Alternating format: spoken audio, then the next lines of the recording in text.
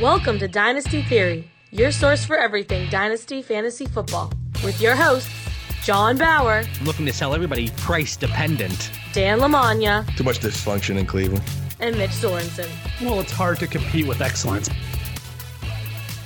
Welcome back to another live episode of Dynasty Theory, a proud member of the Ross Tucker Football Podcast Network. I'm your host, John Bauer. You can find me on Twitter at The Bauer Club. Unfortunately, and it seems like it's a common theme these days, Mitch is not going to be joining us tonight. It is his wife's birthday, so happy birthday, Mrs. Sorensen. But there is somebody that I can't seem to get rid of, even though I try every single week, and that is Dan Lamagna. That's at FF Coach Dan on Twitter. What's going on, Dan? I might have to take Mitchell's strategies there. I think he's trying to renegotiate with you, John, with these occasional holidays and happenings, but definitely happy birthday to his missus. And man, I'm pumped to be here tonight. You know, after a day of dealing with some crazy salesmen, I don't want to say any companies yet because negotiation's still ongoing. I'm definitely ready to talk some football. And, you know, a lot of real world problems going on, man. So, you know, hopefully we provide our listeners with some just normalcy and thoughts and prayers to everybody who's struggling with what's going on in the world. Absolutely. I completely agree there. Remember, we're doing our YouTube subscriber giveaway. One lucky listener is going to get a 1-year subscription to Dynasty League Football. That's a $40 value. So if you haven't, please subscribe. And if you enjoy the show, leave a rating on whichever platform you listen to. It would be greatly appreciated and would really help us out. Before we introduce tonight's guest, just like we did for Mother's Day, once again, we are partnering with myfrontpagestory.com. Your dad loves the newspaper. Everybody's dad loves the newspaper. Give him the cover story he deserves for being such an awesome dad right at myfrontpagestory.com. Telling your dad you had a story written about him as a gift for Father's Day is pretty much the coolest thing you're going to tell someone when giving them a gift. Watching him read it and try not to get choked up will be even better. Talk to a writer about your dad for 10, 15 minutes. They write an amazing story about him and send it to you. He'll love it. You win. And with everything going on in the world right now, you can do this in the comfort of your own home over the phone. What are you going to get your dad for Father's Day? Socks, a tie, a gift card? That's all boring. Give him something that he's actually going to remember forever. Again, check out myfrontpagestory.com and use code Theory20 to get 20% off. Now, Dan, you and I, we were talking in our group chat earlier, and I think you said you were going to explain warp for our listeners tonight, right? Isn't that what you said? I think we have a special guest that's probably going to do a better job of explaining that to me. You know, I'm here for the ride. I'm learning. So whenever I threw the show notes out, Dan basically said that I was speaking a foreign language, and that's why we brought our guest on tonight. He is the author of The Analytics of Dynasty, co-host of Under the Helmet, the host of the Analytics of Dynasty podcast, none other than Jordan McNamara, and that's at McNamara Dynasty on Twitter. What's going on, Jordan? Thanks for joining us. Thanks for having me, guys. I'll try to not screw up the description of warp too badly to confuse people more. So it's actually pretty simple. We'll get it. We'll get it. Thanks for having me, guys. I appreciate it. Absolutely. Yeah, when I dropped the show notes in our chat, Dan was like, I think I can prepare for this. I don't know. Dan's an old school guy, so you start throwing these fancy analytics. He's not really sure what to do. Yeah, I like watching the game film, you know, and there's all these different acronyms. And, you know, I'm just on media overload, John. You just don't cut me any slack. You know, I'm negotiating card deals. I'm trying to get a campus back here in Scranton back to business, and you're giving me slack all the time. How long are you going to use the car negotiations as an excuse in preparation for the show? Because I feel like this could stretch out for a few months. At least a week. I'm hoping to have this. I thought I had it wrapped up today, John, until they tried to change the numbers on me. But one more week, maybe. Okay, sounds good. So, Jordan, I'm familiar kind of with how the Analytics of Dynasty started, how how this came about. I heard you talk on a few different podcasts. But for our listeners that don't know, how did you stumble upon this? How did you really start this research? So I've been playing Dynasty since 2012, and I've been doing work with uthdynasty.com since 2016. So I've been playing Dynasty for a while, and in what would have been the season of 2017, I wanted to get into more DFS. That was my goal, was to get into more DFS. And so I started playing a little bit and realized I was just too far in over my head. Like I just couldn't really get, I sort of knew players, but I didn't know value. I didn't know odds, right? That's just sort of how I operate. So I said, I'm going to, 3 or 4 weeks, like I actually won, thanks Kenny Stills in week 1. And then just like 3 or 4 weeks later, just sort of, frittered away. And I said, I'm getting out. I'm going to spend the whole offseason working on it. And then I'm going to play more serious DFS. So January and February of what would have been 2018, I spent probably like 6 weeks between January, February, and March, just doing research, just researching and just different ideas, draft pedigree, just different things that I could try and figure out better ways to play DFS. But I came at it from a dynasty background. And what I found is every time I kept looking at things, what jumped out to me very clearly is that there's dynasty implications to this, and that there's this data really suggests something about dynasty as well as DFS. And so I was able to go back basically 10 years and get ADP. I laid it over all of the stats that I had found, including some of the ones, warp and some other things that you mentioned, which we'll get into. And I had, in about 6 weeks, I had, like 40 pages worth of notes, just chicken scratch put together. And I said, there's like a book here. And so I went ahead and wrote the Analytics of Dynasty 2019 edition, which was the first one. And that was just, it was like 150 pages of just dynasty strategy from basically beginning to end. I thought that was it. I said, I'll never do this again. Like, that was fun. Like, wrote it, just wanted to evergreen. This will always be usable, and sort of move on. And then there was more and more questions about it, which was, can you cover Superflex? Like, how do we think about a Superflex? But I didn't have any of that data. So after a couple of months, I said, you know what, I'll do another one. And so I wrote 2020, the past year, I wrote the 2020 edition and released it in January. And, that's a lot. It's usable for everyone in Dynasty, I would say. There's a specific Superflex section to it. So about a quarter of it is dedicated to the quarterback position and Superflex more generally. And then there's a lot of other things in terms of, dealing with all of the positions. And then I have some just general strategy advice too, in terms of some roster construction ideas and just some different things that I've found in Dynasty that are pretty successful. So that's basically the genesis of it. I think expanding it into the Superflex world, it was probably a really good idea on your part, because I know all but one of the leagues I play in, they're Dynasty Superflex leagues. And Dan, he takes part in Superflex. And that was kind of, when you talk about the genesis of Analytics of Dynasty, that's where we started with our show. We were Superflexology. We wanted to strictly talk about Superflex formats. But while we focused on Dynasty, with name being Superflexology, we had so many people, I would listen to your show, but I don't play Superflex. It's like, yeah, but we don't only talk about Superflex. So that's when we transitioned to Dynasty theory. And, we have a lot of shows where we talk about buy lows, sell highs, things like that. But this is the kind of stuff that I think, for me, I could talk about this strategy all day, every day. And I think it really ties in well with our show, Dynasty Theory. And I told you, Jordan, I'm going to use everything you say against you in the leagues that we're in together. And I was looking at my rosters in those leagues, and I think I have a ways to go. I saw your haul in the one rookie draft.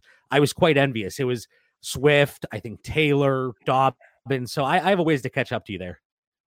Yeah, I sort of went with the strategy in 2019, in the startup draft in 2019.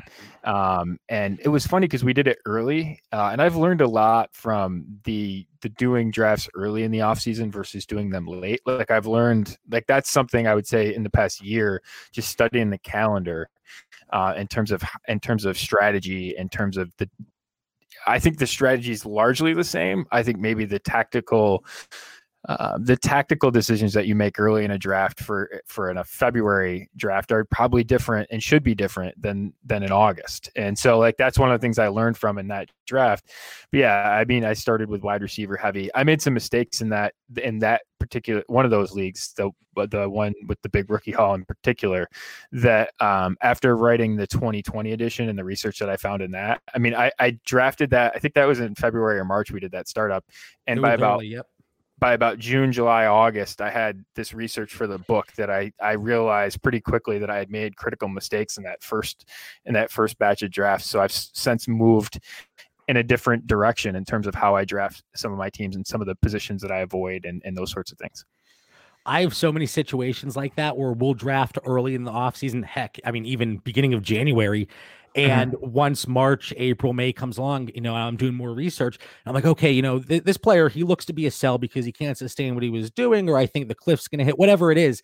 And I'm like, oh crap, I just took him in 5 drafts early in the offseason. What am I doing? I got to move him. But now everybody kind of feels that way, so I can't move him. But it's funny, as time goes on, the more research we do, how the values are constantly changing in Dynasty. And, like I said, we talk about Superflex a lot. So let's start there, because this really seems to be a hot button topic where everybody on Twitter, they have an opinion. Yes, take quarterback early, solidify that quarterback core, and go from there. And then there's people saying, oh, I fade quarterback. I can get the Rivers, the Roethlisbergers, the older veterans for cheap. So what have you found in analytics of Dynasty doing your research? Does it make sense to go quarterback early, quarterback late, or is there just kind of a blend of the two? I guess my general thought would be, I think the quarterback position in Superflex is wildly misunderstood. And I say that because what you'll see at quarterback in particular with young quarterbacks is that they miss at a very high rate. So, in terms of, guys in the first round of the NFL draft, for example, like the top 10 guys drafted in the top 10, which should be the best of the best, only about 40% of them hit twice, right? So if you think about that, and you're drafting, Burrow or Tua or Herbert, or Mayfield or Darnold, just keep going back. There's a big miss rate in there. And I think that people don't appreciate that. And they really don't appreciate the difference generally between quarterbacks that have done it versus quarterbacks that haven't. And one of the ways that I have implemented that is I don't know, I think I've spent, call it like 85, 90 picks in rookie drafts this year. And not one of them in a Superflex league. I think one of them in a Superflex league I've spent on a quarterback, just one. It was Jordan Love at the end of the second round.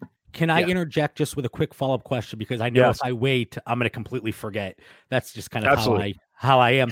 So I'm with you. You said you've taken one quarterback out of all your rookie picks. Is that primarily due to the fact that you solidified the position in the startup and you gave yourself that luxury?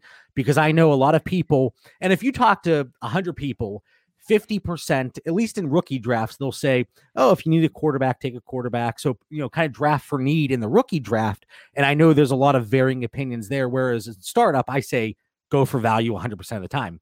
But in the rookie drafts, do you think that's because you solidified that position early and you didn't have to go that route? Or was it, like I said earlier, maybe I'll just attack an older veteran and bring him in later on in the offseason?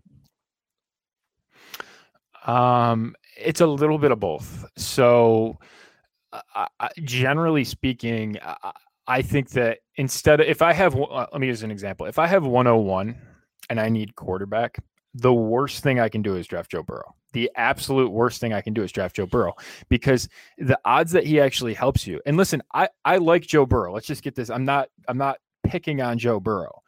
I'm picking on top 10 quarterbacks in particular, which is that the odds that they help you in year one, really low. The odds that they become long-term sustained success is less than 50%. And so if I say, okay, I have this asset that everyone loves, and I need quarterback, well, I can get Matthew Stafford plus something probably really good for that 101 and be in a better position odds based going forward, right? Like I would take Matthew Stafford over Burrow for the rest of their careers. I love Matthew Stafford, so you're preaching to the choir. Yeah, and honestly, like I would do the same with Matt Ryan, right? I would do the same with Kirk Cousins, right? And that might seem crazy, but what people we get all wrapped up in the young quarterback, but really it's not the young quarterbacks are a miss a lot, and like I like Kyler Murray and took him last year and at the 101 in rookie drafts, but that was primarily a function of the class was bad. right? Like in a class like this, you don't need to do that, right? Like you can get plenty of other safer positions, safer profiles at more premium positions that will help you earlier. And that's why I haven't drafted rookie quarterbacks. And, would I in a different year? Yeah. Like if Justin Herbert was worth a full round discount, like Daniel Jones or Josh Allen have been compared to their counterparts earlier in the draft, would I be in on that? Yeah. But the way the market has developed this year, it just hasn't really made sense market wise. am I going to take Tua or am I going to take Akers? Am I going to take Tua or am I going to take, Dobbins? Like I'm going to take the running back. And, am I going to take Jonathan Taylor? Or am I going to take Joe Burrow? Like that's an easy answer for me in terms of taking Jonathan Taylor. And the weird part is what to go to what you said and what has, I think the craziest inefficiency I've ever found in the market, which is I have tracked real startup drafts. So actual drafts dating back to March. And something I call real draft position, and I have it over at my Patreon site. And so it's actual startup drafts. And what has consistently been true since March, has been that Jonathan Taylor has gone ahead of Joe Burrow in 80% of leagues in startup drafts. You flip that to a rookie draft, and Joe Burrow's not the consensus 101, but we'll call it between 70 and 80% of the time he's going with the first pick in the draft. That's a horrible process, right? You're taking that's the only explanation for that is need, which is the worst way to ever address need is to draft a rookie quarterback. And so I see that open up, and I can't.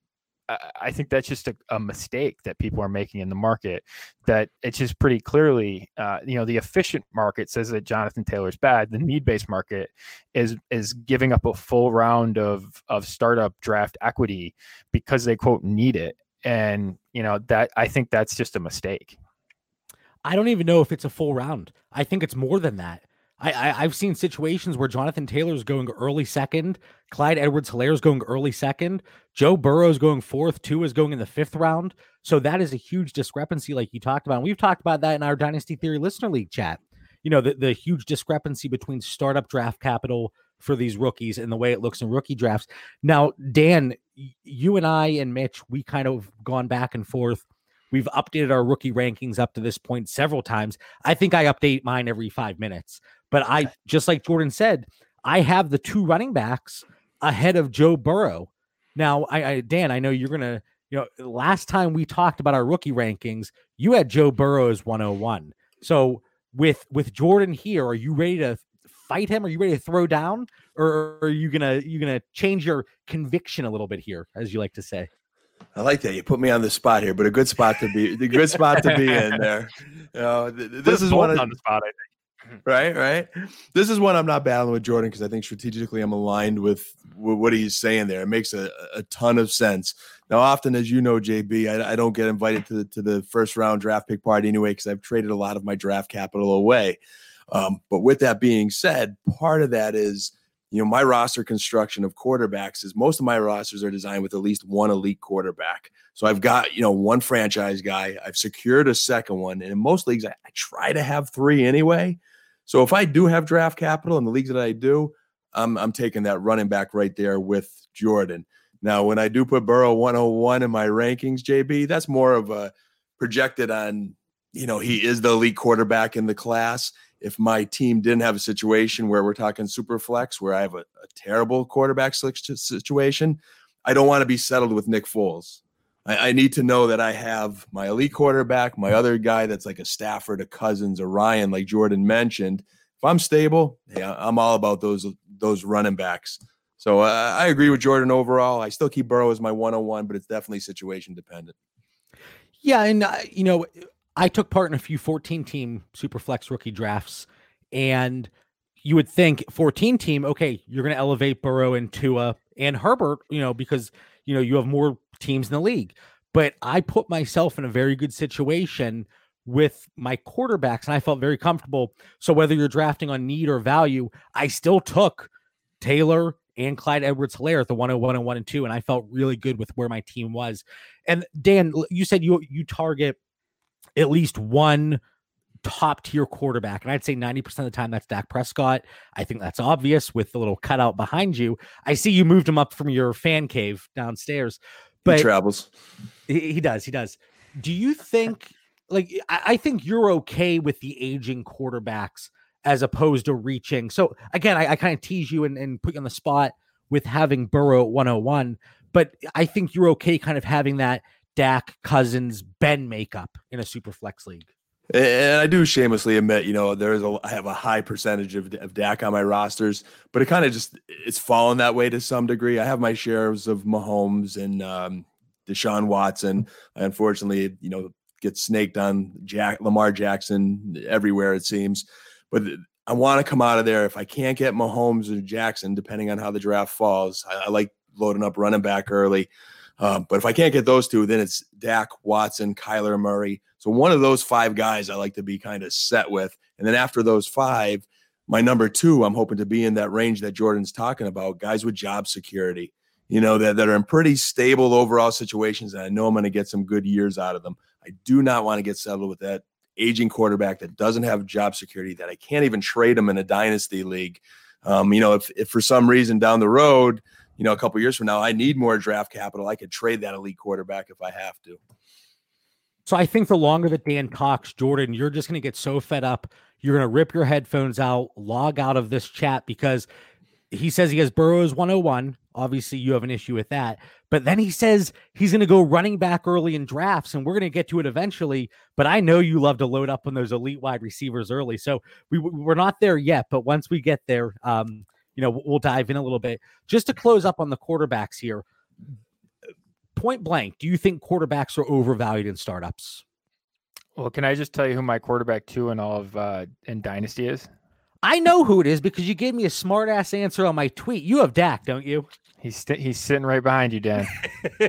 My man. There we go. I've got him over Lamar Jackson. I had that tweet a few months ago that Dak was my quarterback 3, and you retweeted it and said there's still time to correct this. And I was like, oh, damn you, Jordan, damn you. Yeah, people forget who had the best offense in the NFL last year. It resided in Dallas. Are quarterbacks overvalued?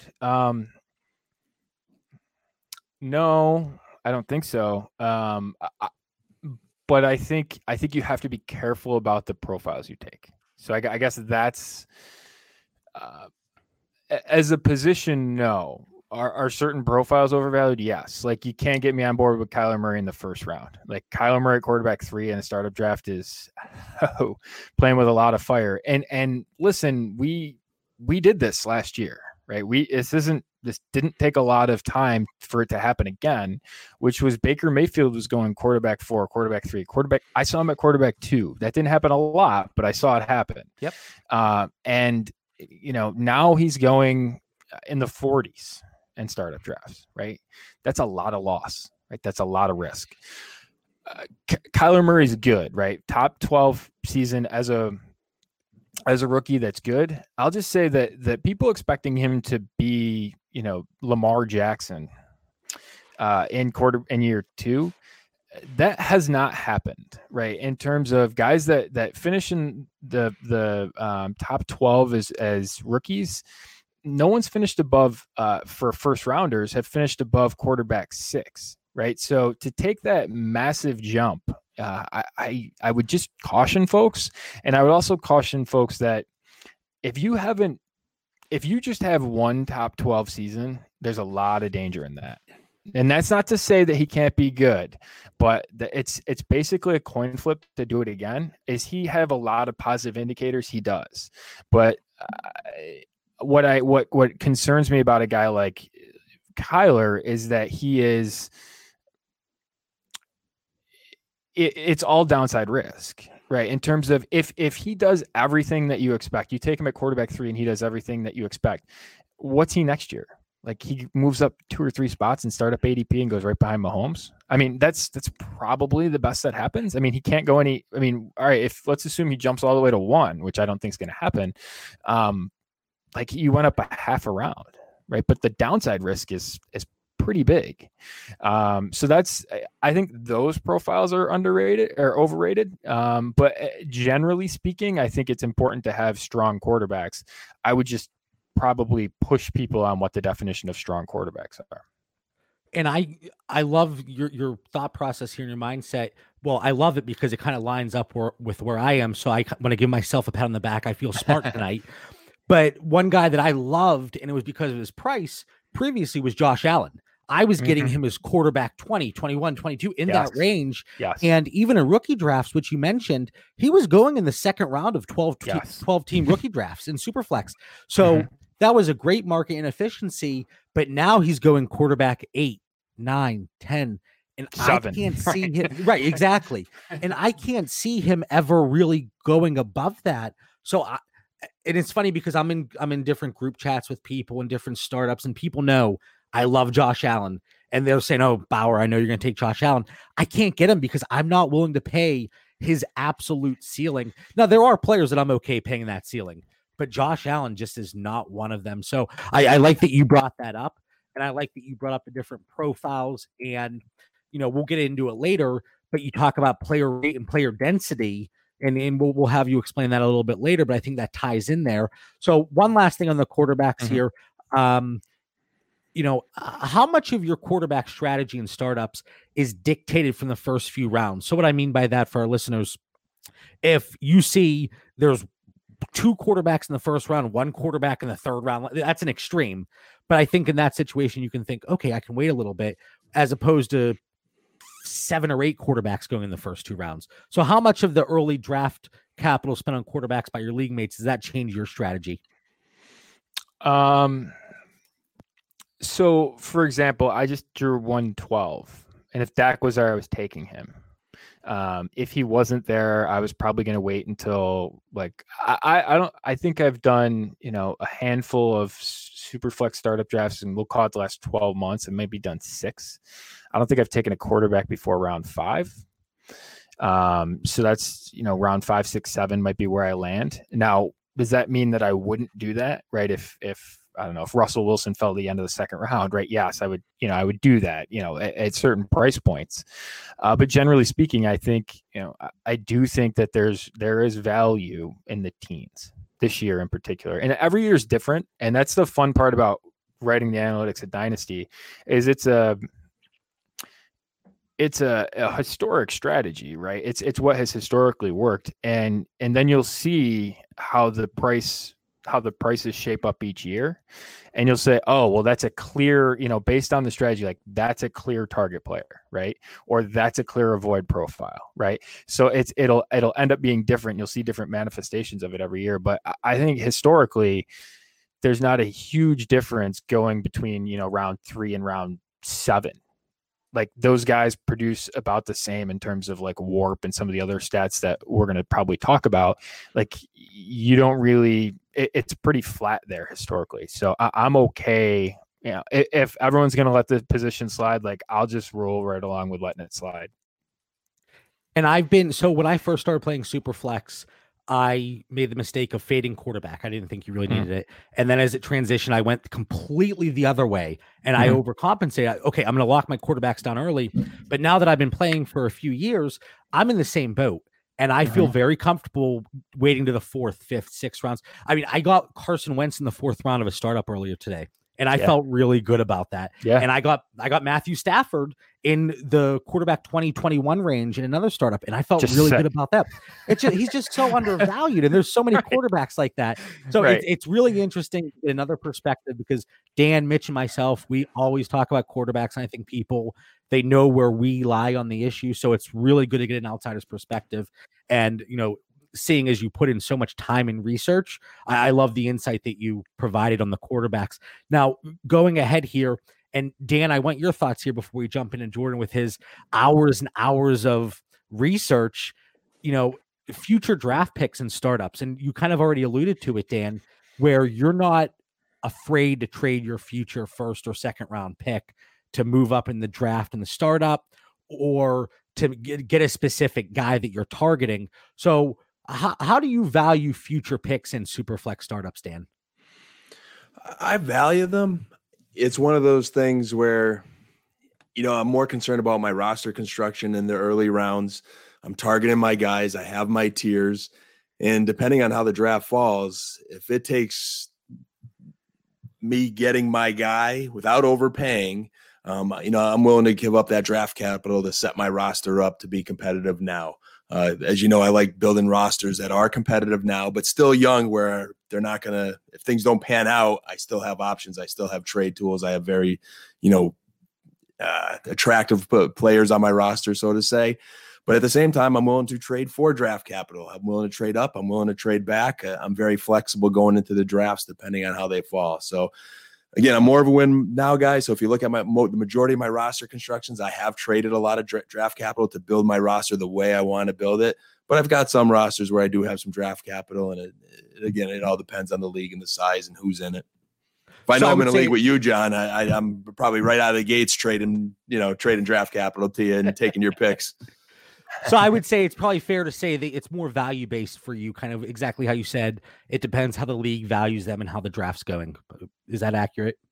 Yeah, most certainly. Most certainly. Like I said, I think we enjoy – I think every league I'm in, there's at least 1, 2, 3 guys that have a strategy probably similar to yours, John, where you're building that draft capital later. You've got that dynasty football format where you're laying out the plan and you're building up your draft capital and you're building up later picks and you're giving up some of those early picks.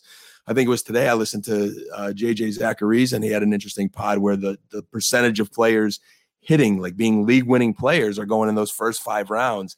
And that kind of fell a little bit more in line where my strategy is, where I'm trying to get that real strong core, those guys that hit, that are young, and just competing right away. So that's why I'm willing to trade more of that draft capital. It is valuable, though. It just depends how you use it. And even though I give you a hard time every single day, whether it's in our group chat or on the show, I saw what you did last year, and I know that you had a pretty profitable year, so I can't knock you too much. But again, it's very good to get an outsider's perspective here and somebody that did the research. So, Jordan, overall, what are you finding in the analytics of Dynasty? And for me personally, like Dan mentioned, at this point, with the startups I've been doing in this 2020 offseason, it's been about accumulating several future picks, but moving back and acquiring additional draft capital in the startups. Whereas in Jordan, you can attest to this, and Dan, you can as well. In my 2019 startups, I was like, hell, I want to win. Screw the first round picks next year. If I think the value's right, I'm going to capitalize on it. But what are you finding overall, Jordan? Whether it's our future picks overvalued, undervalued, what are you seeing? I think it depends on how you determine value. So I guess that's one part of it. Generally speaking, I did some polling on this and actually sort of laid it out in the book. It was pretty interesting just to sort of get an idea of what folks thought. What basically the average, what if you were to just say, what's a random future first worth? Because that's the phrase is a random future first. Most people put it between 106 and 107, which would be the midpoint of the round, right? That would be, if you divided it right in half, it would be it would be 6.5 in terms of picks, 1.065. And 56% of people said it was between 6 and 7, right? So that's right. But in reality, that's not true. What you'll see is, and where I think there's a hidden value. I think there's a couple of hidden values in the rookie drafts, but there's hidden value in the sense that a random future first isn't worth between 6 and 7. It's worth 105. And the reason for that is because your rookie picks aren't linear, right? So just think about, what the difference between Zeke and whoever was 102 in that class was. And it was massive, right? Like that was a massive difference. To make that trade was crazy.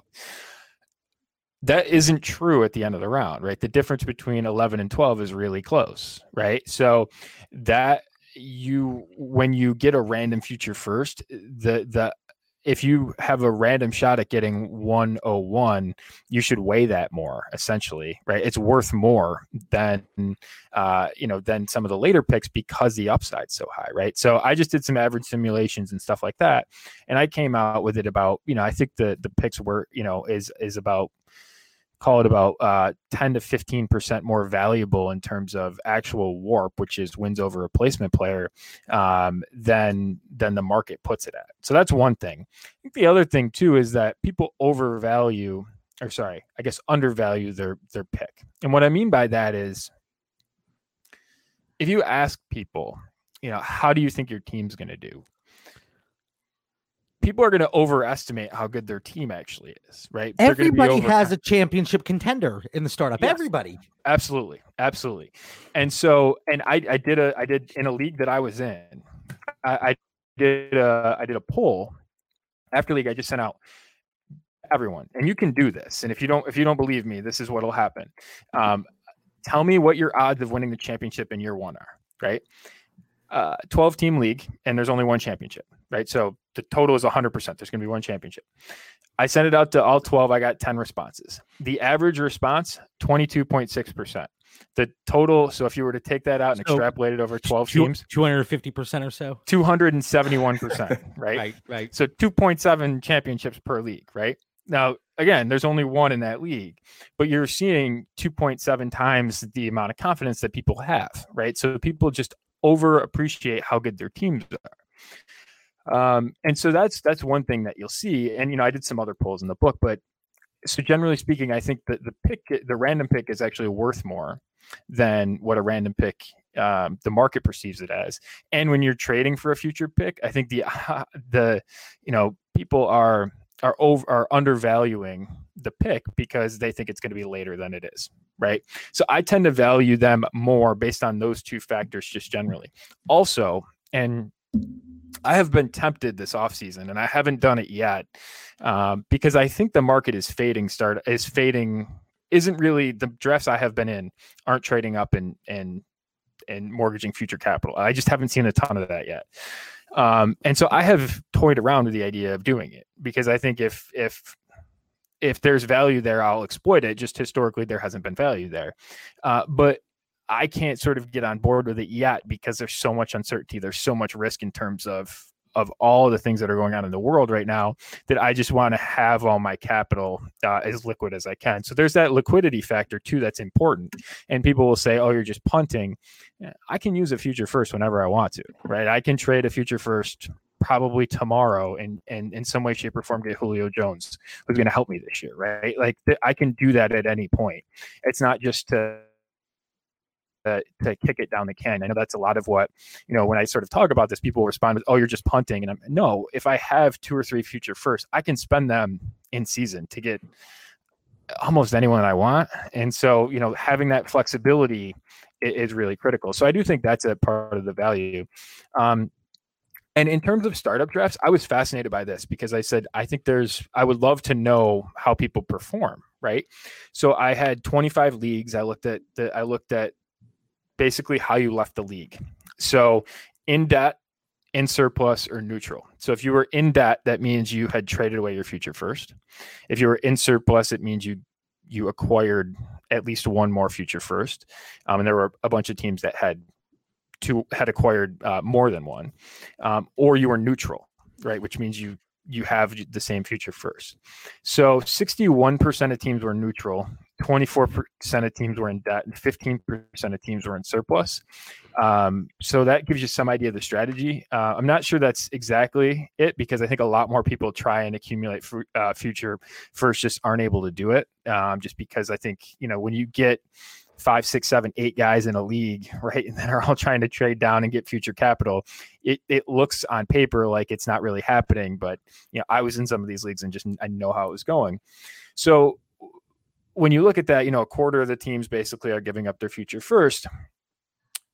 I was really interested to see how that turned out, right? Like, okay, so you implement the strategy. How does it help you? So if you were neutral, meaning you didn't give up any of your future first round picks, you had a 52.2% chance to make the playoffs, right? So you're better than half. If you were in debt, so you traded away your future first, 56.9%. So not much of a difference. Less than 5%. And so that's, really what's the odds? 4.7% increase on odds to make the playoffs. Right? That's what it's worth. It doesn't sound like it's worth it to me. I don't think so. And so what is fascinating to me though is this, and here's where I think the inefficiency lies. Again, just because you have a future first doesn't mean that you need to wait until next May to use it. Okay. Some years you do, some years you don't have to do that, right? Only 30% of the teams that were in surplus made the playoffs. But what I think is lost in that number is they were drafting suboptimally, right? You are not, if you are most people, if you're adding a future first round pick, you're not drafting for this year, right? You're not drafting for this year. You're drafting for the future. So you're taking younger players. You're taking, you're more likely to take, I don't know, Gardner Minshew instead of like Drew Brees, for example. Those types of decisions, you're not optimizing 2020. You're optimizing some point down the road, which isn't to say that that's wrong, but I think that's where that's important when you consider that number. So I think there's actually a middle ground, which is, I think you can trade down. I think you can acquire future picks, but at the same time, optimize for right now, because what that'll give you the ability to do is, there is certainly room to do that. There's absolutely room to do that because you just look at what the adding one more top player gets you. If you subtract one, it's not going to make it too different. And so you sort of get into that range where I still think you can be a coin flip. And if you do it right, if you get super optimized, I think there's a way to get super optimized in terms of 2020. I think you can be better than a coin flip to make the playoffs by doing it. But you have to it takes a pretty concentrated strategy to sacrifice picks in a startup draft, get the future capital, but at the same time, you have to be concentrated on optimizing in the present to do that. So, Dan, we always talk about it, and you know this. Every single week, I say we have the best guests on Dynasty Theory, but bar none. I don't think there's a show that has better guests from top to bottom. And whenever we have an extremely intelligent guest like we do tonight, I don't think there's any questioning that. I give myself a huge pat on the back whenever I utilize a strategy that they talk about. So there's one league specifically I'm thinking of, Jordan, and it's one of the DLF Championship Series leagues. Yes. And I kept trading back, getting additional future capital. I have 4 2021 firsts, and I use this as bulletin board material. I hang it up here in my office down here. People saying, like, what are you doing? This isn't going to work. But in that league, I have 4 future first-round picks, but I took the likes of Julio Jones, Todd Gurley, players that are going to help me in 2020. And in that format, if people aren't familiar, every 3 years, there's an additional $1,000 paid out. So guess what? I enjoy fantasy football just for the fun of it, but I also want to make a little bit of money. But by taking those players and getting the additional draft capital in the future, I think it really balances out. So either I'm going to be able to win now, or I'm going to have these future draft picks in the future. So I love the insight that you're bringing, Jordan. And Dan, throughout that, I saw your pen go up, and I know that's the cue that's the cue that Dan's ready to jump in here. So what do you have, Dan? The juices were flowing there. As much as John wanted to stir the pot earlier in the show, I think Jordan and I get along very well. And if we're in a league together, I think I definitely fall in that early category to a degree of having that confidence. And a lot of the guys say this to me. Sometimes it hurts me negotiating because they go, your pick's going to land, it's going to be a lower pick. And I've had good success overall in the picks that I have traded away. They were late firsts. And, I'm getting some good capital. Now I'm in a dispersal draft right now where I knew this is a little bit of a harder build, even though I've got some win now players and I did some maneuvering of picks. I took 2 first-round picks that, like you said, Jordan, you could use at any time. Hopefully I'm in the Trevor Lawrence lotto next year, or if I want to trade one of them to get a pick, if this team becomes a contender, you can use them whenever you want. So I appreciated that point that you shared as well. But I definitely fall in that category of confidence in the picks. And I think all 3 of our strategies, what I like is there's a plan. I think if you have a plan and you follow it, you're going to have some success. And the 3 of us have had success despite different strategies. And I think that I can't. Oh, sorry. Go ahead, Jordan. I was just going to say, I think that's a really good point that both of you made, just because you pick up these additional first round picks, you don't have to hold them until next May. Just like you said, Jordan, I can use that for players now. If I think, okay, I start out 3-0, 3-1, 4-1, whatever, I can unload those and really make a run at it for players that I think can help me win now, as well as maybe the next year or two. But that's a great point that both of you made. I think when people see that you're accumulating those first round picks, they think, and Jordan, just like you said, oh, you're punting this year, you're not really going to contend. You don't know what I'm going to do. Yeah. And I totally agree with that. And Dan, like, of all the things, I think what you said is so critical. You don't need to subscribe to any one of our theories or any one of our strategies and go blindly. Have your strategy, but make sure that every decision that you make is aimed at implementing that strategy. Right. And so whatever, and different people are good at different things. Like, that's something I think that's really, I have subscribers and I have a group me, and we get in debates and talk, and I have a live show and all this stuff through my Patreon thing. And some people are like, Jordan, you don't value future trade value all that much. And I think it's fickle and all of those things. It's tough to really measure and all that nonsense. But they're like, I'm more into it. And I was like, you should be, right? Because that's what you're good at, right? Embrace that. And so I think, Dan, what you said is really critical, which is you have a strategy and try and optimize that strategy, but implement it, right? Everything should be about implementation. Can I give you my favorite stat of all the stuff in the entire book? I found a stat in actually a psychological survey. It was one of these, I'm getting super geeky. It was a 1977 paper written by a professor, Ola Svensson, and you were in college then, right? I knew it was coming. Professor Svensson found that 93% of respondents, they were asking people about their driving skills. 93% of respondents to a survey believed that they were more skillful drivers than the median driver. That didn't change if you had gotten in an accident, right? You still answered at the same rate, which you're objectively a worse driver, right? Like, and so people just are overconfident. I think being patient and being patient and being a little bit contrarian in terms of, being how you're going to value future picks. I do think for those reasons it has value. So I have two other questions. One is based on the future picks, but one is also based on what you just said.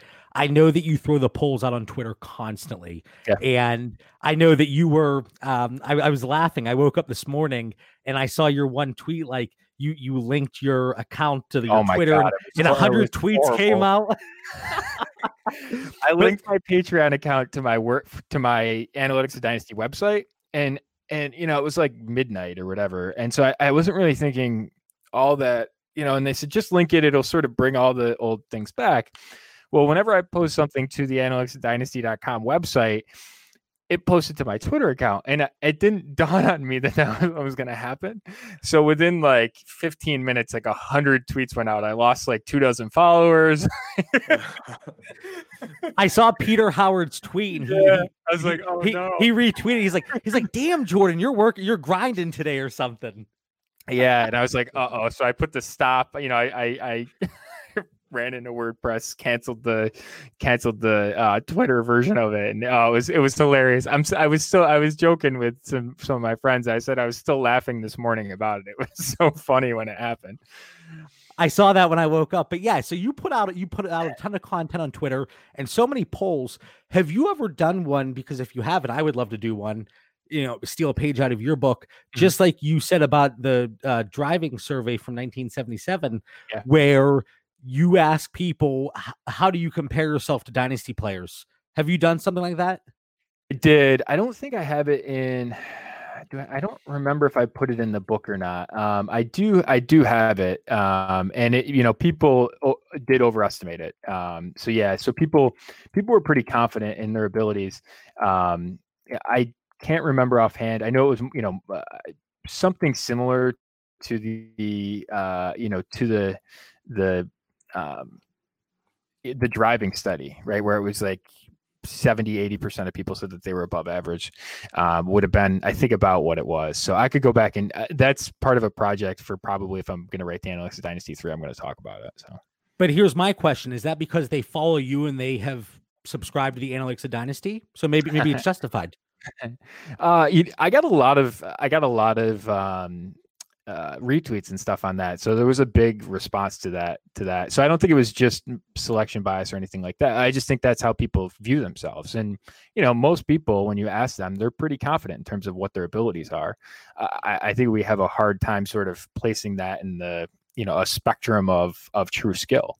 And, who's to say someone's truly better? I mean, it's tough to measure that, but you just know that people are thinking, that they're above average. So I asked Dan that question once, and he said that he's the best Dynasty player ever to walk the face of the earth. And I said, Dan, whoa, slow down a little bit, man. I think Jordan has learned 49 minutes in his pod that you're full of, JB stirring, he keeps stirring up the pot, man. I'm very humble, Jordan. I'm very humble. I'm confident, like you said, but I'm humble. I think Jordan and every one of our listeners know that I'm full of crap as is. So before we move on, I have one other question. So I was sitting there thinking about, different questions and show notes to throw at you. And I should have known, again, we have the most incredible guests that come on the show. I put these show notes together. I don't even think we've used them up to this point. We're 50 minutes in, it's been fantastic conversation. So, I appreciate that, Jordan. But one question I did have written down here: is it important for you to attempt to complete one of the first deals involving a future first round pick to set the market? So one thing that I had happened to me, I was in a league and I was trying to make some moves for my first round pick. There was somebody, then they moved their first round pick for a startup 9th. And I wanted to say in the chat, like, hey, that pissed me off. I didn't say it, I held back, but I think it's kind of important to set that market at times, but sometimes it's just not possible. Yeah. So I do have a startup trade calculator. So one of the questions that I've gotten a lot, and fortunately I was able to get my hands on this data in terms of tracking all these startup trusts that I'm tracking, which is to evaluate what a pick is actually worth in terms of the trade market. So we're able to do some math on that and figure it out. So I can actually say, hey, I'm, with these picks, I'm losing this trade, or I'm winning this trade, or I'm, winning it by 25% or whatever. So I sort of know what the market value of a future first is. So when I sort of go into that, I have an idea. I do try and set the market. Again, once I get the randomized, and you and I both play in some safe leagues, once I get the randomized thing, I'm sending, 40 offers out to try and move down, depending on where I am. I'll do it a little bit differently, but really quick on that. You and we have the same starting offer. If we have an early first, and I noticed it's blasting out, and I don't mean to look behind the curtain and give your strategy away. But if you have like the 101 or 102, it's that early first for like a second, a third, and the future first. And I have that same offer. And when it gets accepted, you're just like, yes. It's the platinum return. It's tough to do. Like that is from years past, honestly. Like that's probably not really, I haven't really seen that executed much. And so I have gone to different ways. And again, each year is different too. Like, trading the 105 this year is different than trading the 105 in the past, right? And trading to the early third round this year is different than in the past. So I'm a little bit more flexible because I have a better grasp of what the inherent market value of those picks is, based on the research that I've done, which you can find that all. I have it, that it's all as my part of my data package at Patreon, to sort of make those deals and sort of know what they're worth. Because that's something that I do think there's value in that, because I've struggled, myself. It's tough to make trades because there's not players there. You don't have a way to compare it. You're just sort of, it's a more of an amorphous thing. It's tough to conceptualize. So I was able to get that data. It's super helpful making those trades. I'm trying to get in early. I have so many people reach out to me and say, is this a good trade? And this is arbitrary, but my second for a 5th and 6th, because it's extremely difficult because there aren't players assigned. And I always say, try to look at the players, and, ADP is useful to an extent, but try to look at the players that are going in that range. Mm-hmm. Do you feel comfortable with that guy in the 5th and the 6th, for your second round pick? And of course it's going to vary league to league. But again, Dan, I see your little clicker up there. My fantasy football juices are just flowing right now. They're overflowing almost here. Well, you had a rough day, so you have to let it out tonight. This is therapeutic, and our listeners are definitely getting a treat here, man. Because I know I'm on this pod with some ringers here. As Jordan opens it up talking about tactical decisions like he's in the military, and then backs it up with analytics throughout the show. And then JB, this question you threw out here when I was reading the show notes, I was like, this is pretty impressive here, because I never thought of being the first to the market in the first round of a startup draft, and I thought about that a lot. And having, as like I owned a semi-pro football team before, and I don't know how many countless marketing books I have read where I often think about being the first to the market. I've done it in business. I do it in my role in higher education. And, to your point, it does fire me up when you see that trade happen in the first round. And you're like, for the love of God, why wouldn't someone just talk to me or field, the offer throughout the league? So to your point, not realizing I do it, I do try to, from those past experiences, every draft, you don't know all the guys. Sometimes I'm putting something out there on the group chat saying, hey, I will trade this, and I think like George said, depending on where I'm picking, I know what I want to do. So I guess without even realizing it, John, I guess maybe I fall to that strategy there of trying to set the market so someone doesn't just give away a draft capital like that. But great content, boys. Get me going here. And Dan's, I always joke that Dan's sweating over there. He's all riled up. But yeah, so many times you see a deal done in whether it's a startup, a rookie draft, or just an existing league. I mean, Jordan, there's a league that you and I are in together, and I laughed to myself because somebody put the little trade siren in the chat, and you said, I hope that trade siren's the ambulance. Oh my God, it was a murder scene. But that's how I feel in some startups, because you see these deals, and it's like just like Dan said, why didn't you talk to me? Because I didn't need that much. Like we would have been okay with a little bit less. Like it was, like you said, it was a murder scene. But yeah, I mean, it's definitely something that I think we have to look at, because it is tough to be the first out to the market in these deals. But I think just being active, it definitely helps. Just like you said, Jordan, blasting out those offers, 98% of them might get rejected. It only takes that one. It takes one deal to really set you apart. And that's why I love getting the early first round pick in startups, because most of the time somebody's going to overpay. And previously it was this guy. Jordan, there's one league I'm in with your guy Chad over at UTH. And it was one of my first slow startups in the offseason heading into 2017. 16-team league. I traded up. Somehow I've made the championship game 2 years in a row. I don't want to toot my own horn, but I don't know how, because you look at the strategy that I went about that league. It was, I should have not done that well, so I think we take part in these startups, we make the mistakes, and hopefully don't continue to make them, which I've adjusted my strategy moving forward. So I think that's great information there on the future draft picks, and really insightful commentary. So now we're getting into Dan's favorite word. And again, when he read it, he was like, JB, what the heck are you saying? So roster construction and then incorporating warp. First of all, Jordan, what the heck is warp? I was laughing because when we have guests on, I go through their Twitter threads, I go through different guest spots, and one tweet you talked about warp, and somebody said, oh, that's when wood gets all disconfigured.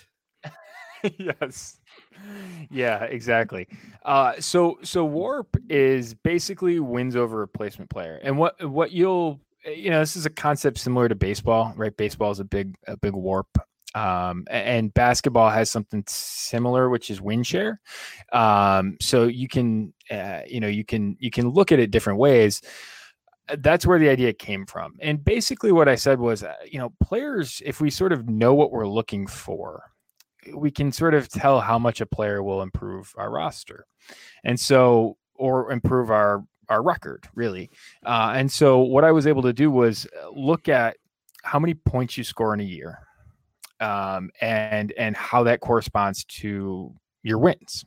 Right. It's not that complicated. And what you'll find out is that in what I would consider a stock one quarterback league. It is 97 points.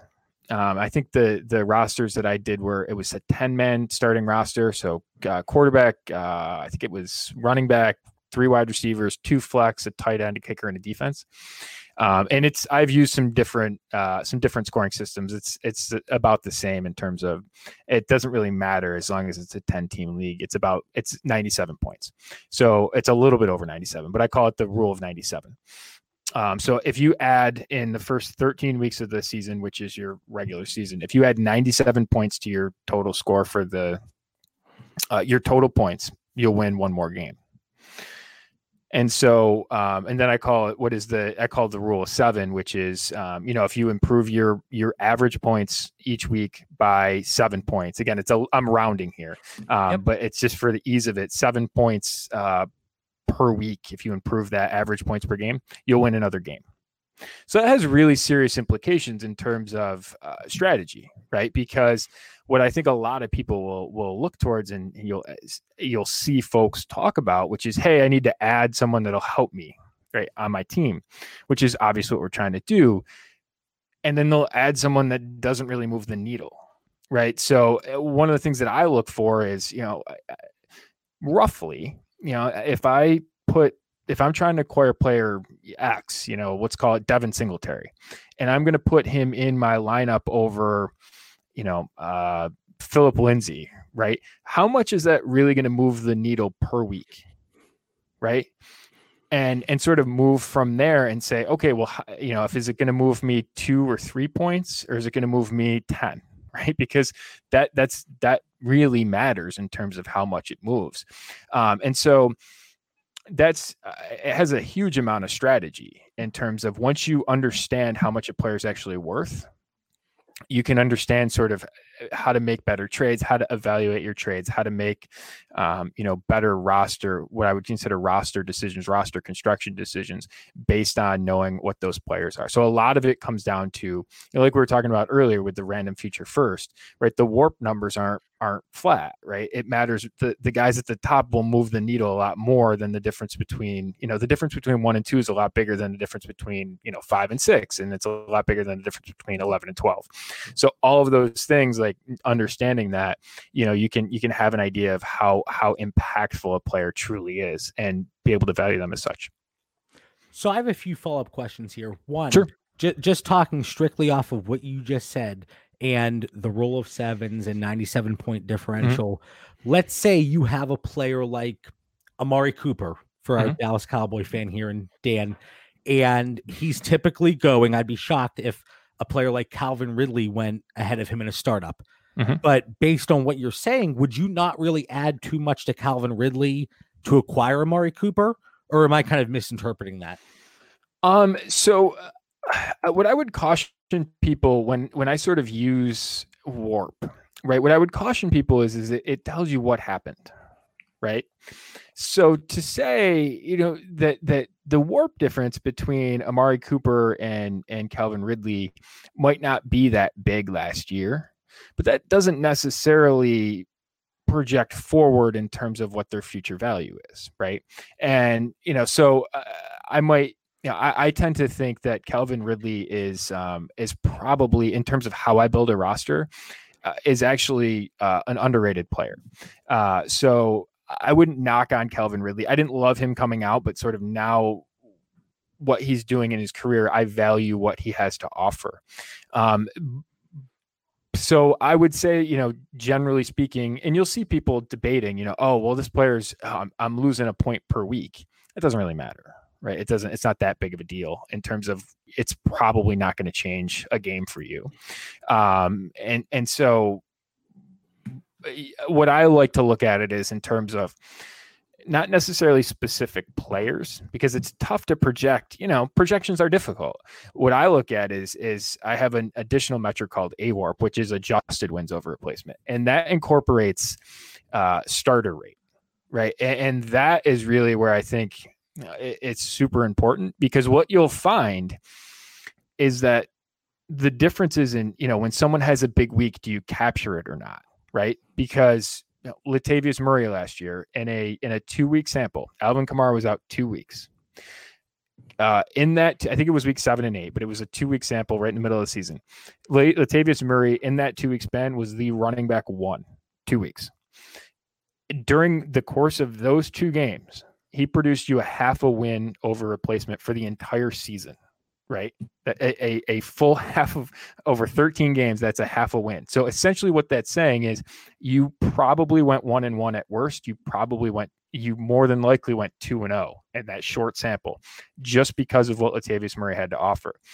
And so when you understand that, and what really that is telling you is that AWARP, which is adjusted wins over replacement, you captured all of that. Most people did. Most people had Latavius Murray in as a starter that week. He was a projected top 15 play in those 2 weeks, and you captured all of that.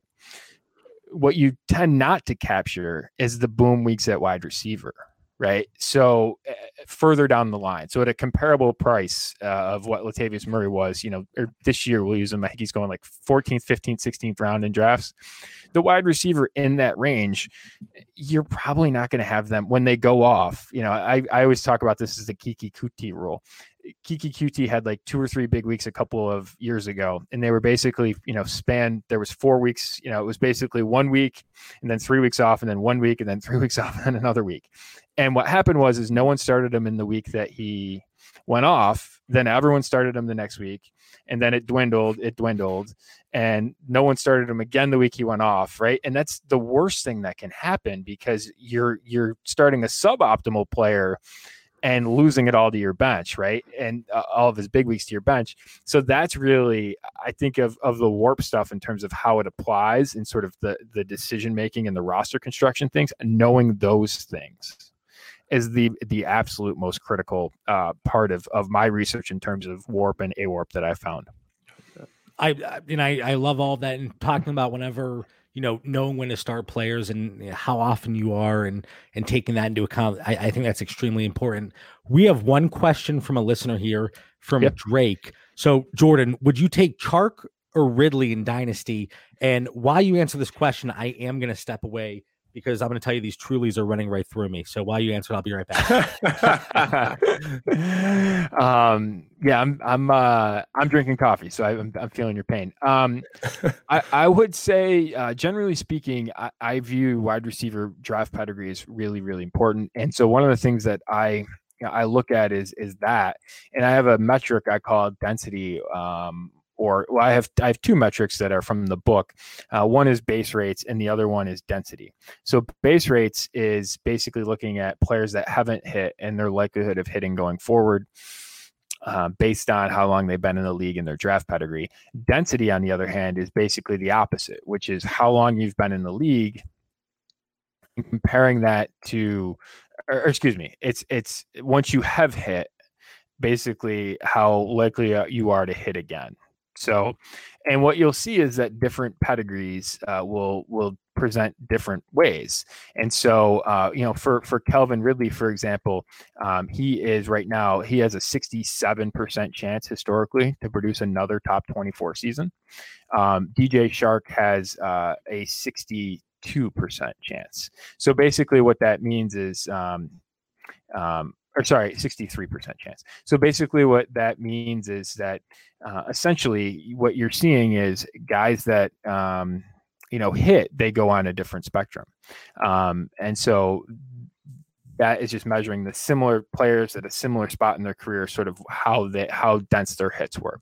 All of that is to say, I trust Calvin Ridley a lot more than I trust DJ Shark going forward. I know that Calvin Ridley is a couple years older. I do have Calvin Ridley ahead of DJ Shark in my rankings. Calvin Ridley for a lot of reasons in terms of just floor stability, which I think is really important year over year in terms of projectability of yearly finish. That he's a really critical player in terms of the type of roster construction I put together. So I would rather have Ridley than Shark. You missed it, JB. You're back. Jordan is the mad scientist. You missed the whole science lesson. Or were those wireless buds working in the restroom? No, I didn't take them with me. I should have. But I had the luxury of editing the show afterwards, so I can hear about everything. But I heard the key point there, Ridley over Shark. and I absolutely love Ridley. So I'm actually excited to go back and listen to the take there. Dan, how many weeks in a row have I had to excuse myself during the show? It happens kind of often. Maybe there's medicine for that, John. So, we're talking about roster construction, incorporating warp, and you kind of touched on this, Jordan, but is there any way to use this for future decisions, or is it strictly based on what has happened in the past? No, it's super. I would say from like a player to player comparison, I would say I wouldn't get, I think what is really important is understanding sort of what the benchmarks are. Right. So there's a difference between wide receiver 6 and wide receiver 3 and wide receiver 1, right? And, wide receiver 12 and 24 going the other direction, right? Those are all different. And so understanding that's really important. I look at warp from a strategic perspective. And so I guess one specific takeaway is if I project, if I say I have 3 or 4 guys on my team that are about the same, and let's assume that they're like a flex conversation. Okay. That they're the types that are in a flex conversation. And for some reason, there's not a particularly big difference in terms of what their market value is, right? That they're relatively close. There's one of them's not a huge depressed, big time pedigree buy or something like that, but they're relatively similar.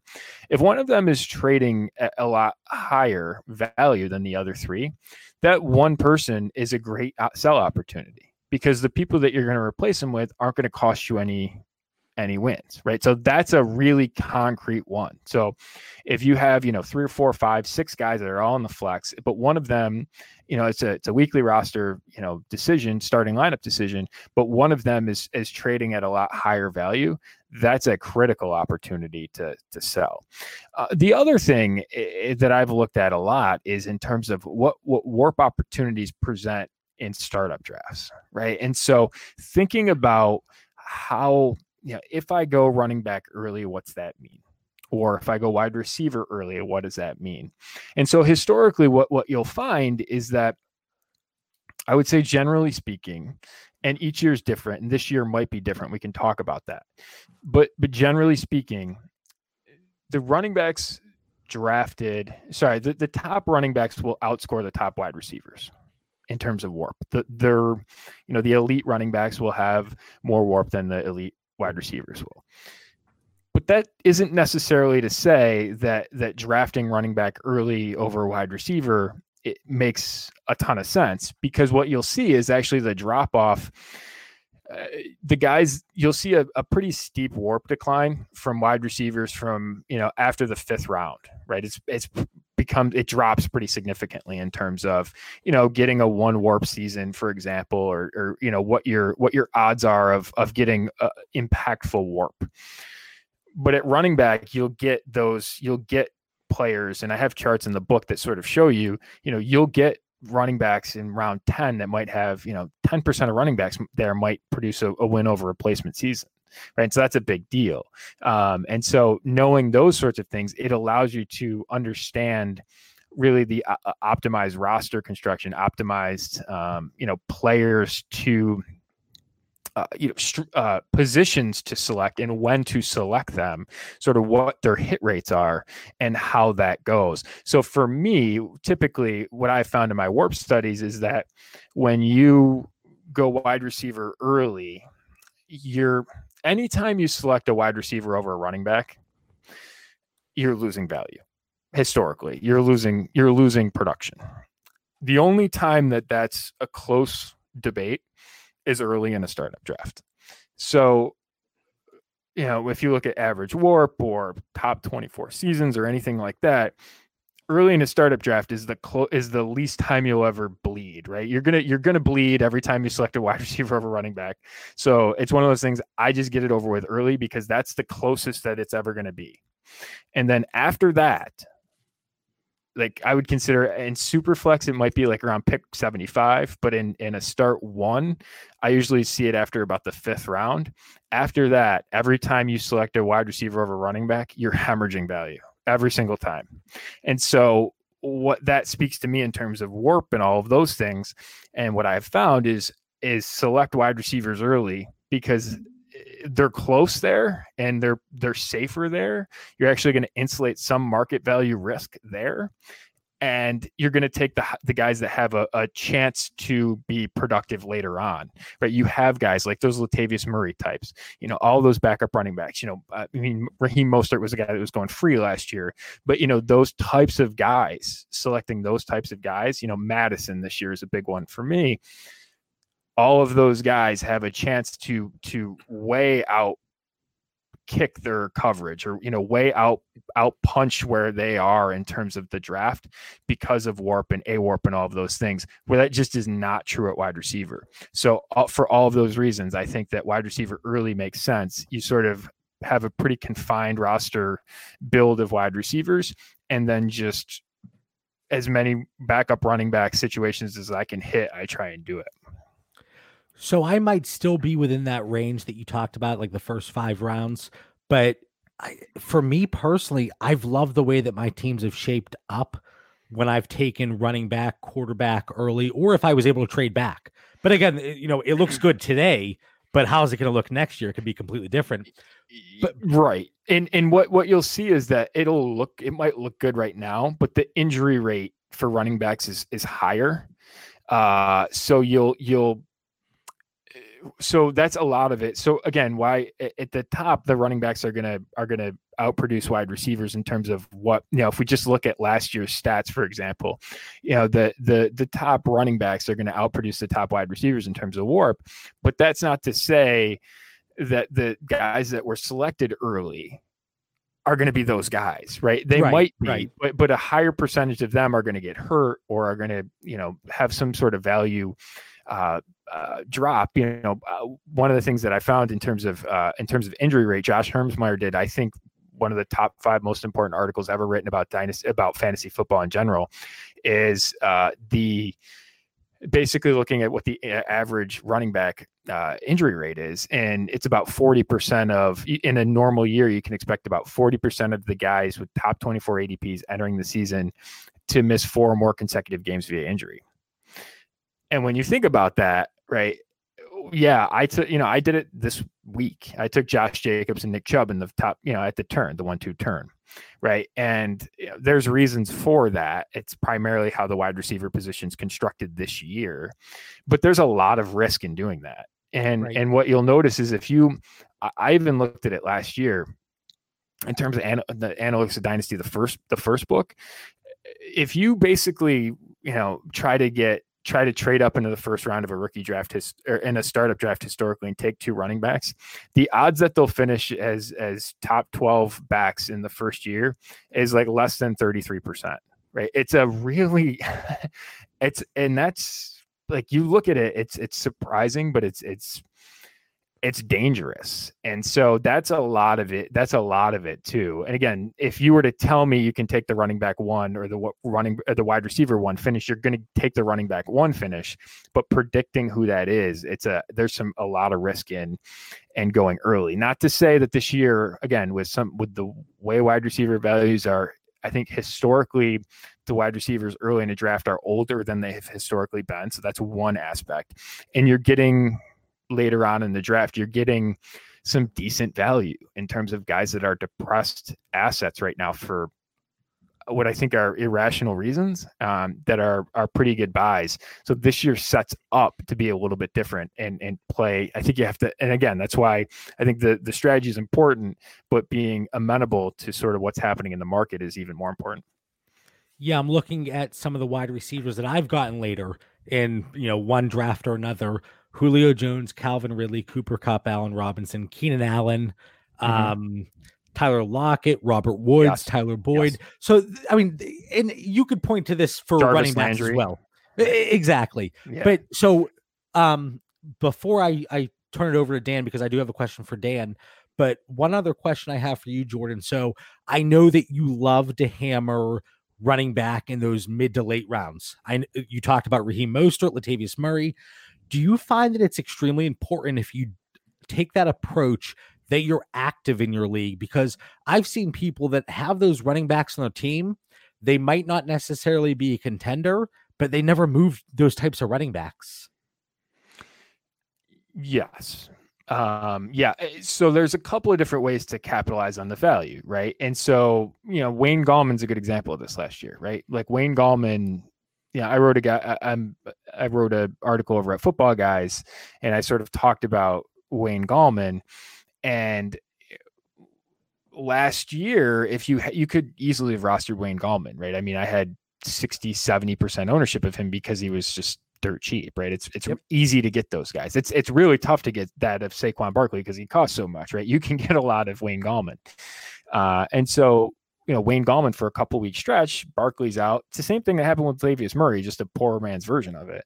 And so, you can do one of two things. You can either start him or you could take the asset you could get for him, which was, in a couple of spots, I took future seconds and moved on. Right. So that's, I tend to find with my strategy that, and I've had subscribers and patrons and people in my chat, discussing this with me, that I tend to find that my strategy is it's difficult to trade sometimes in the off season, because what you'll find is that my rosters are built differently. And because of that, they're built differently from the market, from the 11 other owners in my league, that those owners might not be as interested in the players as I am on my roster. Right. So I might value, I have a strategic structural reason why I value backup running backs more. People don't do that because they have a misconception that wide receiver value is protected year over year. Historically, that's what people think, which is not true. Outside the top, call it 75 picks of a startup draft, that's just not true. But you can't convince people of that. And I'm trying to trade with them. I've got an edge in my league. I'm not going to do that. So where I end up capitalizing in value is in season. Right. Because when there's an injury, right, when there's an injury, I'm either starting that player or I'm trading them. And, that's where I'm taking my cash out. So I joked last year that I wish that I had enough Dante Pettis to trade him, but I just couldn't because I didn't roster him anywhere. Right. Because I just avoid, it's a weak profile. So I just didn't roster it anywhere. And so I knew it was a weak profile. I would have loved to have traded, but I couldn't because I didn't have it. So I think if there's a drawback, it's that, but I think it leaves you optimized in season. It's funny that you bring up your roster construction and during the off season. I'm one of those guys. I constantly scan my leagues, and I have several leagues, but I scan them and I go, okay, can I get a deal done here? Mm-hmm. And I've looked at your rosters, and as you can tell, I have not sent you an offer because just like you said, and I it kind of gives, I don't want to say it gives me an advantage, but I kind of know how you approach it. And I've heard you talk on several pods. I follow you on Twitter, so I see what you're doing. And I'm like, okay, he's not going to move that guy for this or that.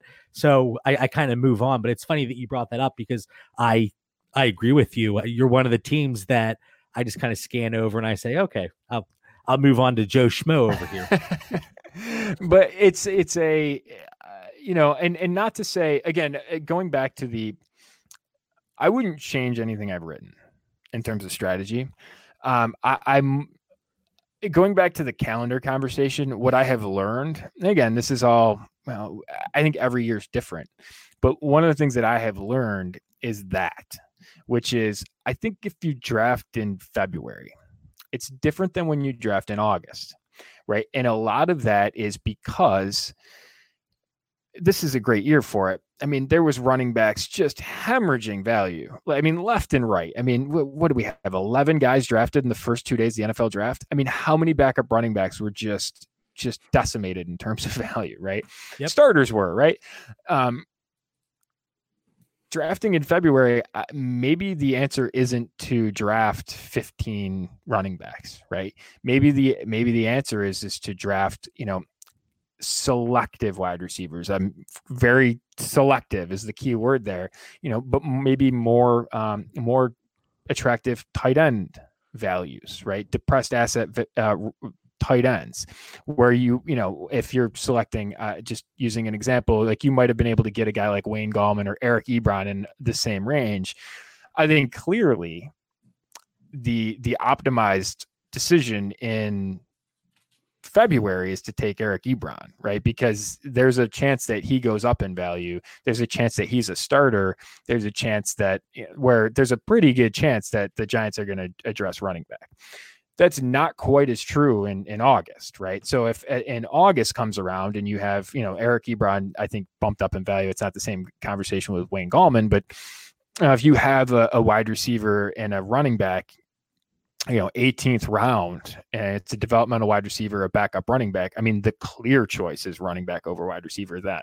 Same thing, I think, with tight end, generally speaking. So I would, in recognition of what you said, I have been cognizant of that and built, to both be attractive as a trade partner and to sort of, not be as risky in terms of early on in February, on those, what I think are pretty tenuous spots, admittedly. They're much more known or understood in August, and you can still get them. Like a couple of years ago, and it's funny, it hasn't broken right, but Malcolm Brown was a guy that I owned a ton of. And then the week before Gurley goes down, Malcolm Brown gets hurt, and then it's CJ Anderson. And I'm laying on my desk in my office down here. I'm just like, come on. And the same, like last year, I own Madison everywhere, set like 75% ownership of Madison. Delvin Cook goes down to week 15. And so does Alexander Madison, and it's a Mike Boone week in the championship. And I'm like, I'm just like despondent, right? Like it broke against me 2 years in a row. But, I sort of do it enough and sort of, but at the same time I had Mostert, right? And I had these guys. So, Alexander Madison just happens to be like one of my favorite players. So, so those are, I do think you have to adjust a little bit in terms of how you implement it and when you implement it. But yeah, so. And I like the perspective that you and the spin that you put on it, because we talk about it all the time. And Mitch, he's not here tonight, but he brought that up, I think, last week, where he said there are drafts early in the offseason where he's targeting veterans more because they're slipping in value. Whereas, because everyone's all hyped on the rookies and the younger guys. Right. But then in August, maybe, I brought him up earlier, Julio Jones, he's back up to wide receiver 10 in startups. So the value definitely shifts a little bit. And, we talk about running backs prior to the draft if we're doing a startup. And I don't want to toot my own horn, but at least once an episode I do this. Dan, when Ross Tucker was on the show, afterwards we answered some listener questions. And one of the questions was, if there's a running back going outside of the top 20 in startups today, and this was March, April, was before the NFL draft. My guy was Clyde Edwards-Helaire.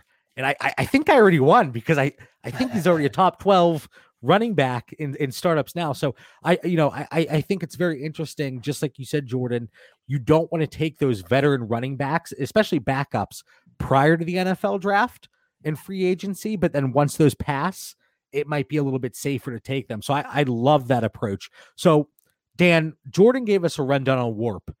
Do you feel any more comfortable right now than you did 3 hours ago? Yes and no. That's a loaded question, John. If our listeners didn't come out of like 20 takeaways from Jordan's last, analysis there, that they're just not listening. And just so many great points, man. I'm you, John, I love running backs. I think Jordan made a good point, and every year is different. I could tell he's identifying how this year's market's different. We've talked about this in past episodes, John, where the running back market's really unique. Even the quarterback market's a little more unique this year, where I think receiver and tight ends kind of is what it is. So I like that, and I want to come out with an elite running back, or at least a very strong running back to compete against those big guys. So I like Jordan's strategy. I do want to come out with at least one strong running back, but otherwise I see that value in those receivers early in those first 5 rounds, where as much as I think you labeled me, John, with, being a running back kind of guy, I am in like this year's startups being more receiver heavy and seeing the value in Dynasty and wanting to win. So I like that strategy. And John, you also mentioned being very active. I think that's the key to it all, man. Whether we draft in February or we draft in August, our strategies change, but I don't think anyone's going to outwork either of the three of us, and I think just for our listeners out there, you got to work at it. You got to grind. And I could tell Jordan's grinding. Very good analysis. And Jordan, this has nothing to do with the analytics of Dynasty or any of the talking points we have, but how often do you see a team in your league that just lets value pass by, and whether it's, they have a spike in value or, a potential drop in value coming up, and they just don't make a move, or they don't even try to make a move for a certain player? Yeah, I mean, sometimes it's hard to know if the player's doing it. But I think one of the things that you said, right, in that league where that trade just went down, the person, I don't want to trash anyone, but I didn't receive an offer for the player, right? I would guess, and I know the backstory of how that trade went down, so I would guess that you didn't receive one either, right? So that's a big one, right? That is. If someone is sending you offers, right, for a player, always know the news on the player, but you don't necessarily have to do the deal with that person, right? Maybe go, hey, there's nothing to say, hey, give me 24 hours. Let me think about this and go around and shop it to other people. You might be able to get more, right? So as a tactical thing, I think that's important. One thing too, is generally speaking, Dan, what you were saying, I think the one trick that I would say is, if you're going to try and catch someone at running back, right? If you're going to try and catch up to the elite guys, don't take guys like James White, because you'll never do it. Take guys like Latavius Murray, who in short sample sizes can mimic that, right? Can mimic a top 6, right? And try and piece it together. There was a stretch, it was over 8 weeks, 2 years ago, where TJ Yeldon and Latavius Murray in in an 8-week stretch were a win over replacement, right? That's how and that's almost on par with what you would expect to call it top 3 running back to finish in the season, and about to that range. I mean, that you're sort of catching people by doing that, right? You're making up a huge difference in terms of, and what did that cost you? 2, double-digit round picks, right? And that's being generous to what TJ Yeldon's value was at that point. So, that's one thing. And one other thing too is in terms of variance, right? I'm a big fan of, my tagline is embrace the variance. I want to take risk in those players, right? Because AJ Dillon's my most owned rookie this year, because if AJ Dillon hits, there's a huge upside in terms of what he can offer, right? He has a league moving upside. Same thing with how I thought with Alexander Madison last year. And we saw it with Raheem Mostert. There's a systematic advantage in terms of those backup running backs that they can tilt leagues. With a Saints guy a couple years ago, Tim Hightower won people leagues in week 16, right? No one was rostering him in week 13, and he won people money in week 16, right? Those stories are very common, and it's not many, but CJ Anderson, right? There's almost one a year where it's guys that tilt leagues at the end of the season that are backup running backs, and that's just end of the season. There's countless of opportunities in season, so just exposing them will catch you up to the elite running backs more, just measure it in warp than a guy like James White will ever do. So that's why I embrace a lot of risk in those running backs, because I think the upside is pretty valuable. So I'm looking at the show notes here. I'm looking at the clock here. We're 90 minutes in, and I blew your storage on your. No. It feels like it was 10 minutes, but I think we might have to leave the listeners wanting more.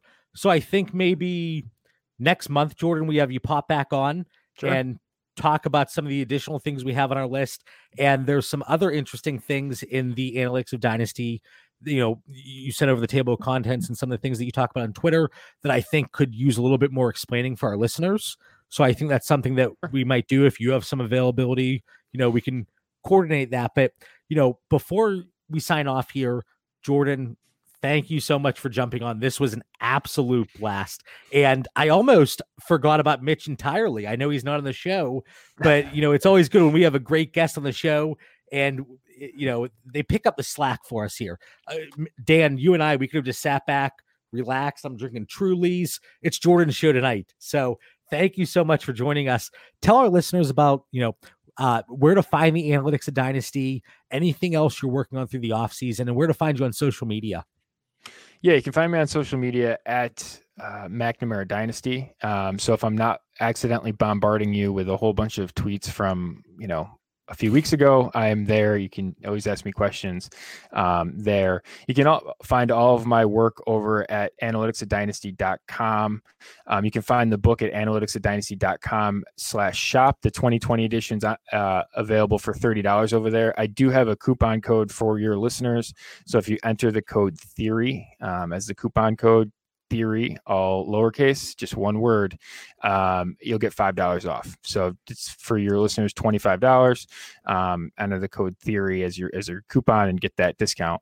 And so you can find all of that over there at analyticsdynasty.com/shop. You can find my Patreon stuff. Like I said, I have the Group Me. I've got the data package with the real draft data. I have Dynasty tiers, which are based on my base rates and density rates from the book, and I have notes on all players, and I have some other data stuff over there that you can use. In my Group Me chat, I do a live show every Sunday night for all my patrons. So you can find all that at patreon.com/analyticsatdynasty, and go check out the Football Guys Dynasty show. I think we're 5 episodes in. Chad Parsons and I, my co-host at UTH, we're both staff writers at Football Guys. We got this really unique opportunity to host a show on the Audible network. So we're doing that every Tuesday night. So you can find us over there and in the podcast feed over there. So, and if you have questions, hit me up at McNamara Dynasty on Twitter. That's awesome. Thank you, Jordan. And as our listeners know, I'm never one to shy away from blasting, different things on Twitter. So I will be letting people know Theory gets you $5 off the Analytics of Dynasty. Dan, like I said, we could have sat back and relaxed, which we pretty much did. And that's why we have these fantastic guests come on. They take over the show. It makes our job easy. But do you have a closing thought for the listeners tonight? Man, please re-listen to this pod. Maybe listen to it 2-3 times, because Jordan's throwing out warp, base density. I had to write all this down here. Tactical decisions that were being made, and I know next week's show we're going to be talking relative position. John, with our next guest, you're converting me here. I'm a films guy, but these are some impressive analytics. It's been a pleasure, Jordan. No, and Thanks, like I said, for having me. Absolutely. I don't know if there's a show that has better guests than we've had, dating back to last April, but especially in the last 3 months, it has just been crammed with fantastic guests. So again, Jordan, thank you so much. And we want to thank everybody for tuning in. Find us on Twitter and Instagram at Dynasty Theory FF, and subscribe to the YouTube channel Dynasty Theory. Stay safe. And I'm adding this one in there this week. Be kind to each other and have a great night.